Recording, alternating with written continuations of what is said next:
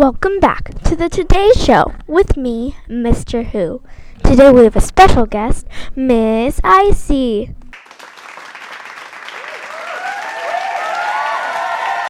Oh, thank you for having me. Oh, my pleasure. So let's get to it. How long was ice skating a sport for?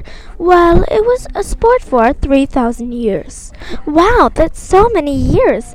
Yes, there are many interesting facts about ice skating. Really? Like what? Well, skates were invented in the 1200s. Back then, they were not made out of leather. They were made out of steel.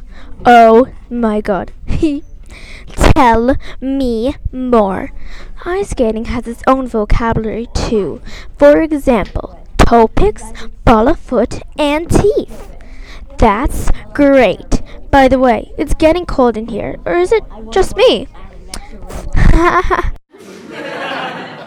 That is so funny.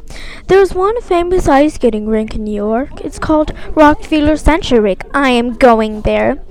That's all we have for today, folks. If you want to learn more, go to encyclopedia.com or examiner.com. Thank you.